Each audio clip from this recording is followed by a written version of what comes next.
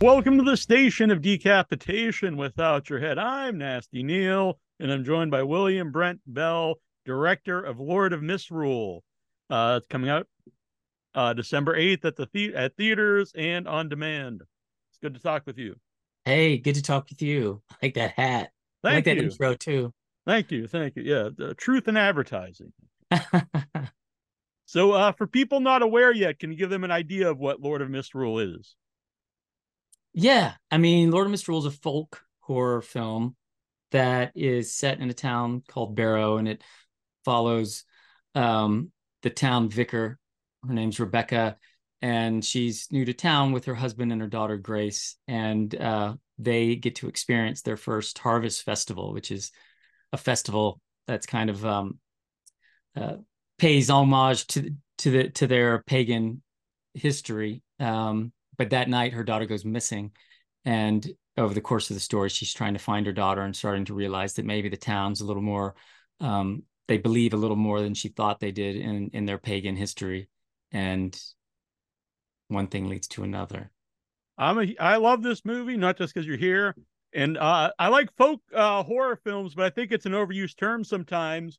It seems like anything like out in the woods or whatever is folk horror, but Lord of Misrule definitely fits in a folk horror. Yeah, right. I mean, it's that's so much of what it is. I mean, it's about the history of this area and areas like it, and the symbology and the costumes and the way they live, kind of in a different time almost. It's very folky. I'm not a huge fan of labeling genre stuff I or agree with that as genres, well. Yeah. but I mean, it's a way to describe kind of what somebody's Yeah, getting yeah, into, maybe. yeah. It's really annoying when people want to argue over genre. Like, does it make Alien a better movie or worse movie if it's sci-fi or horror? I mean, if you It's like it, you silly. like it. Yeah. Yeah, and we won't get into it because you probably have your opinions, but usually those movies, I'm like, yeah, they're horror. I mean, like if somebody's dying a horrible death, or you're scared of a monster, or any number of things, but whenever something's great, a lot of times, Yeah, they didn't want to take obviously, the horror away, right? yeah, it's funny. Yeah. So what interested you in the script? You know, just it from what you saw in the movie, very much is the way that Tom DeVille like set up the script, and like the mythology I thought was really, like, for me, really interesting, and it was kind of complicated in a good way but easy to understand in another way, which I thought was like great writing. And and just the tone of both the vibe of the daughter almost like killing a rabbit in the opening scene, and me kind of going, okay, great, like I see, like he's playing around with really cool stuff in this. And then just the vibe of a small village in the UK, and the way they celebrate these festivals, and the masks and the pageantry and the costumes. It was like all of that immediately like hooked me. And then the story of, this woman, and trying, making as big a decision as she could make about her own life to, possibly, hopefully save the life or soul of her daughter, was a great, something that pulled me through the rest of the movie. Yeah, that opening scene, honestly, because I'm like, I don't know if this girl is a villain in the movie, exactly what's happening, or is it okay to kill an animal and maybe it's okay to do other things, but it sets up the movie Very. very well. Yeah, yeah, and it was I felt the same way. I'm just like, kids do bad things, and what's she gonna do, and what's she capable of, maybe, or like, what's going on? And when I say villain, I think you could argue the movie doesn't have a villain, because I like a villain that's justified, at least in their own views. Yeah, I mean, I think the obvious thing is you'd think Galogog is the villain, but really, if I'm choosing a villain, it's definitely Jocelyn. It was definitely Ralph's character. Um, you know, he was the one who was pushing things to a place that was truly horrible, and he seemed to know what he was doing. But I don't want Yeah, to give too much away, I guess. no, but his performance is great. Not only his voice, obviously, but he has a lot of presence as soon as he's on camera. Yeah, and he was kind of, especially for him, playing a pretty stodgy kind of, like like a guy who's a school teacher maybe, but his wife's died, and so he doesn't wash his clothes or clean under his nails. And so there was just a real creepiness but sweetness to him, which it doesn't matter what Ralph does. If he's trying to be sweet, there's just always, he's imposing. He's always going to have a quality to him where you're thinking he's, capable of bad things, sort of, I think. Yeah. And In the what's best in way. I love the mask, which is behind you for people watching here. And it's very interesting because it looks completely different on Ralph depending what else he's wearing. So if he's like in a suit and he has it on, it gives a different like a vibe than if he's got like a robe or he's dressed in a costume. Well, yeah, and also for me, it was in designing it when we put it on him the first time on set. His eyes coming through it just kind of transformed the mask in general. But yeah, the character's a bit of a, not a buffoon at the beginning, but he's more of a clown. He's more of a jester. And then as we get to know the character more, he becomes darker and darker and a little less, a little less pageantry with what he is, and he's a little more down to business. And so I know what you mean. Like he takes his hat off, and it kind of transforms a bit Yeah, of like it's what he's just a like. weird contrast with the mask and like a suit that like you would normally wear. It works for me. Good. So Me when you're too. designing that, like, is it based on anything like you look up, like historically? I mean, in general, um, and Tom wrote it like, you know, a hook's nose, something like that. But at Little or Misrule, there's a lot of variations of what he's been in history. Um, but the kind of this particular style of mask and kind of like a half face where we can still see him talk instead of being completely covered, and also it's kind of a helmet almost, was very much inspired. That part of it was inspired by Excalibur, 1979 movie. Yeah, I still have the clamshell. I'm a big fan of the movie. Yeah. Do you remember Mordred, Morgana's son, when he came of age and he had that? I mean, it just a really wicked armor, and his mask in particular was that half mask. And so that was the stranger idea to try to get into this mask, and ultimately, with the help of a lot of people, we got it there. Yeah, no, it looks great. And we won't talk about Excalibur. That's an era of sword and sorcery movies I love because they're like adult and weird, and that and Conan the Barbarian movies Oh like yeah. that. Yeah. So I think anytime someone brings up folk horror, they always bring up the Wicker Man, but there are some comparisons actually this time. Oh yeah. I mean, I didn't rewatch The Wicker Man. I always had a really strong memory of it, and I had a really bad, unfortunately. I remember going to theaters and seeing the remake, and I really, that didn't land with me. Yeah, And yeah. Not the so bees. Yeah. it was a bummer. And so that put a bad taste in my mouth. So whenever Wicker Man was brought up when we were developing the script, I was like, I don't want to think about that, because I just had a weird taste in my mouth. But for sure, I mean, it's that movie's about the Lord of Misrule. I mean, a Lord of Misrule, and there's a lot of parallels to that story. Yeah. Um, How and about go on? that's it's a great story to tell. Yeah, It's definitely. But it's completely different. I don't want people to Yeah. think, it's just like I say. I think if people like Wicker Man, they would like Lord and Misrule, the original Wicker Man. Gallo Gorg, is that based on anything? Because I actually did Google it afterwards. I even paused the movie to read it off the book so I could get the wording right, but I could not find anything besides your movie. Isn't that crazy? Yeah, Yeah, I did the same thing when I read the script.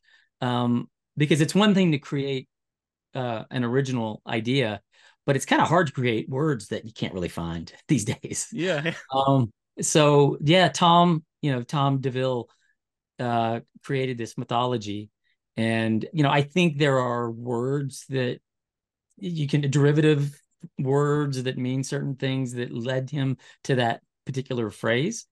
But yeah, that was just part of his brilliant, crazy, um, dark, folky mind was creating this character, and was such a great name. I think that's why it works too, because it does seem like, oh, this is like some real folklore here, and Yeah, that brings like a realism to the movie. yeah. I mean, in the folklore that is real is many times equally bizarre and twisted. So it's pretty cool to be able to tell that kind of story that's at the same time familiar but also unique. Um, and that's very much what drew me in was all of that initially. Great score in the movie. There's a weird like violin that comes in a few times that really works. Very creepy. And then you have some like actual folk music like at the beginning and the end. So stay for the credits and listen to that. Yeah, that was, I'll tell you, like, Brett Detter has done 6 movies with me, and he's one of my best friends in the world. And so he does the score. And it was a cello, by the way. Oh, cello. Right. And I love cello. And then Sam Lee is the singer of those 2 songs. And that was a bunch of his music I'd listened to as we were prepping the movie as like inspiration. And then when we got to the point of where, kind of recreating potentially those songs or something, I was struggling with that. And then I got hooked up with Sam Lee. And then we ended up using his song at the beginning, and then him and I wrote the song at the end with some other people. And so that was just, for me, great to be able to have what was inspiring me during pre-production and production be exactly the person. The voice was you never get to put the voice in your head in the movie. And this time I did. So it's very cool. I definitely recommend listening to the closing track. I know sometimes when things go on different website, not websites, but different platforms, they skip over the credits at the end, which is very annoying. But and it's you listen to it because I was like, oh, this must have been written for the either written for the movie or you listened to the song before and kind of wrote it into the movie. I don't know. But no, it was written for the movie. That's the whole story of the town of Barrow and Tobias Braun. And so it's all based kind of, on Tom's mythology of what happened to the town 300 years ago, and then kind of what's happening again. Yeah. It was, and it's all based, like the melodies are based on some like really old folklore melodies, and a lot of the music in the movie, we utilized really old melodies and kind of repurposed them in different ways. Yeah, I'd love to see it on. I think when people think of seeing in the theater, you think of just the visuals on the big screen, which obviously is great, but also you get to hear the music and feel the music. So I think that would work really well if you get a chance to see Lord of Misrule in the theater. Yeah, I agree. It's nothing better than being in the theater. Yeah, I agree. Yeah. So where did you shoot the movie? We shot it in a little village about an hour north of London called Aldbury Village, which is, it's been around forever. And all the buildings are, I mean, the newest building's a few hundred years old, and the oldest is from the 1495 or something. And they had a stockade where they used to whip witches and burn, and it's in the center of the town village, the village square. It's crazy. I mean, it's just got such rich history. And the church we filmed in, it's been there, been there longer than America's existed. It's that's what I've said on the show before. It's weird because when you go to another country and you think of old things here, it's completely different than something old like in England, where it's so different. Yeah, and they have so much history that the stories they've come in and out of, it's crazy. And that's what part of what's interesting about making the movie is like everybody there has stories like this of growing up, like their town has festivals like this. And a lot of the people in our festival were, people who perform at real festivals. I was gonna And ask if there was like any locals in the movie. yeah, I mean, all the festival people, it's like you get like they call them the mummer dancers, and it's a group of like 12 to 18 people, and they all have their outfits and they have sticks and bells and dances. And so we had like 2 mummer groups, and it's just, instead of like casting people and creating a dance, it's like come in and do what you guys do every year. Things like that. It was yeah, it was cool to be able to shoot a village for a village, and to be able to lean into all the local lore. Yeah, I would assume like trying to just actually create a whole village would be a huge budget, and to actually use the village would it just looks more realistic, I think. Yeah, because it is. Right, right. Yeah. Exactly. I also like there's a lot of very interesting older actors in the movie, and they all have like great faces and expressions, and you don't always see that in modern movies, so I was happy to see that. Yeah, they like the talent pool in the UK is crazy. People um work with a different kind of mentality, like more long term. Nobody's trying to necessarily become famous. They're just like working on their craft. And so you just have this wealth of, talent, and casting those everybody, they were all really interesting.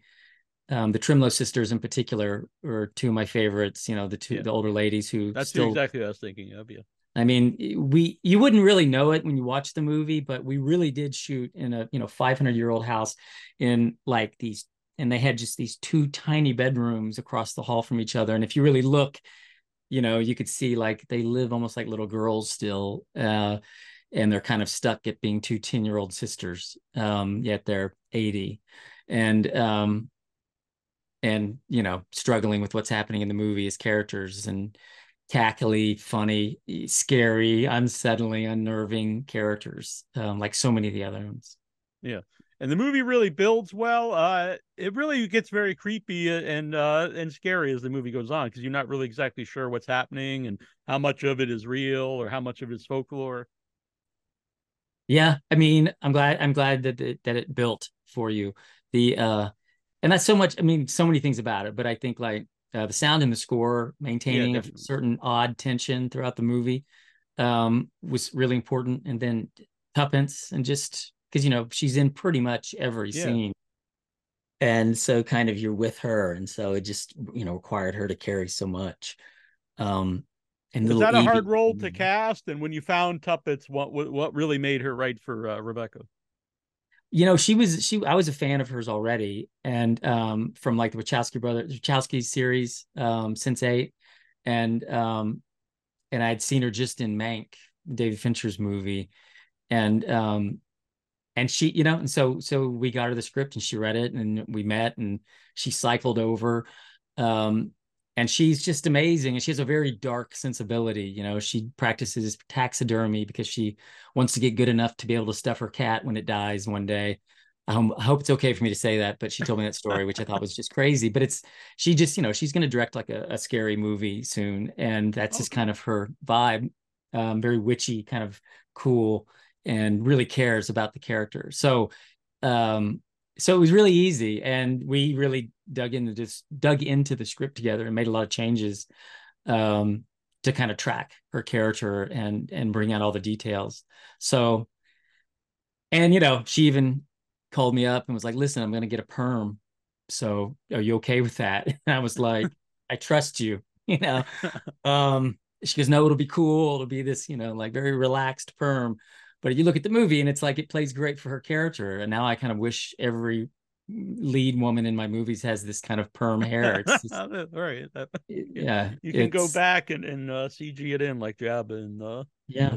in the Return of the Jedi movies. But so do you keep any of the stuff from your movies, like the masks or costumes or anything? Yes, I keep everything. I mean, my studio is like a museum. I mean, I have the mask behind me. Not that one, but I have the real one behind me too. Oh, okay. You can't see it. But yeah, I mean, from every movie, all the main, like the boy, his weapon is also behind me, um, and everything. It's like I would collect more of that stuff if I didn't make it, and just because I make it, it fills up enough, Yeah. um, of my space or whatever.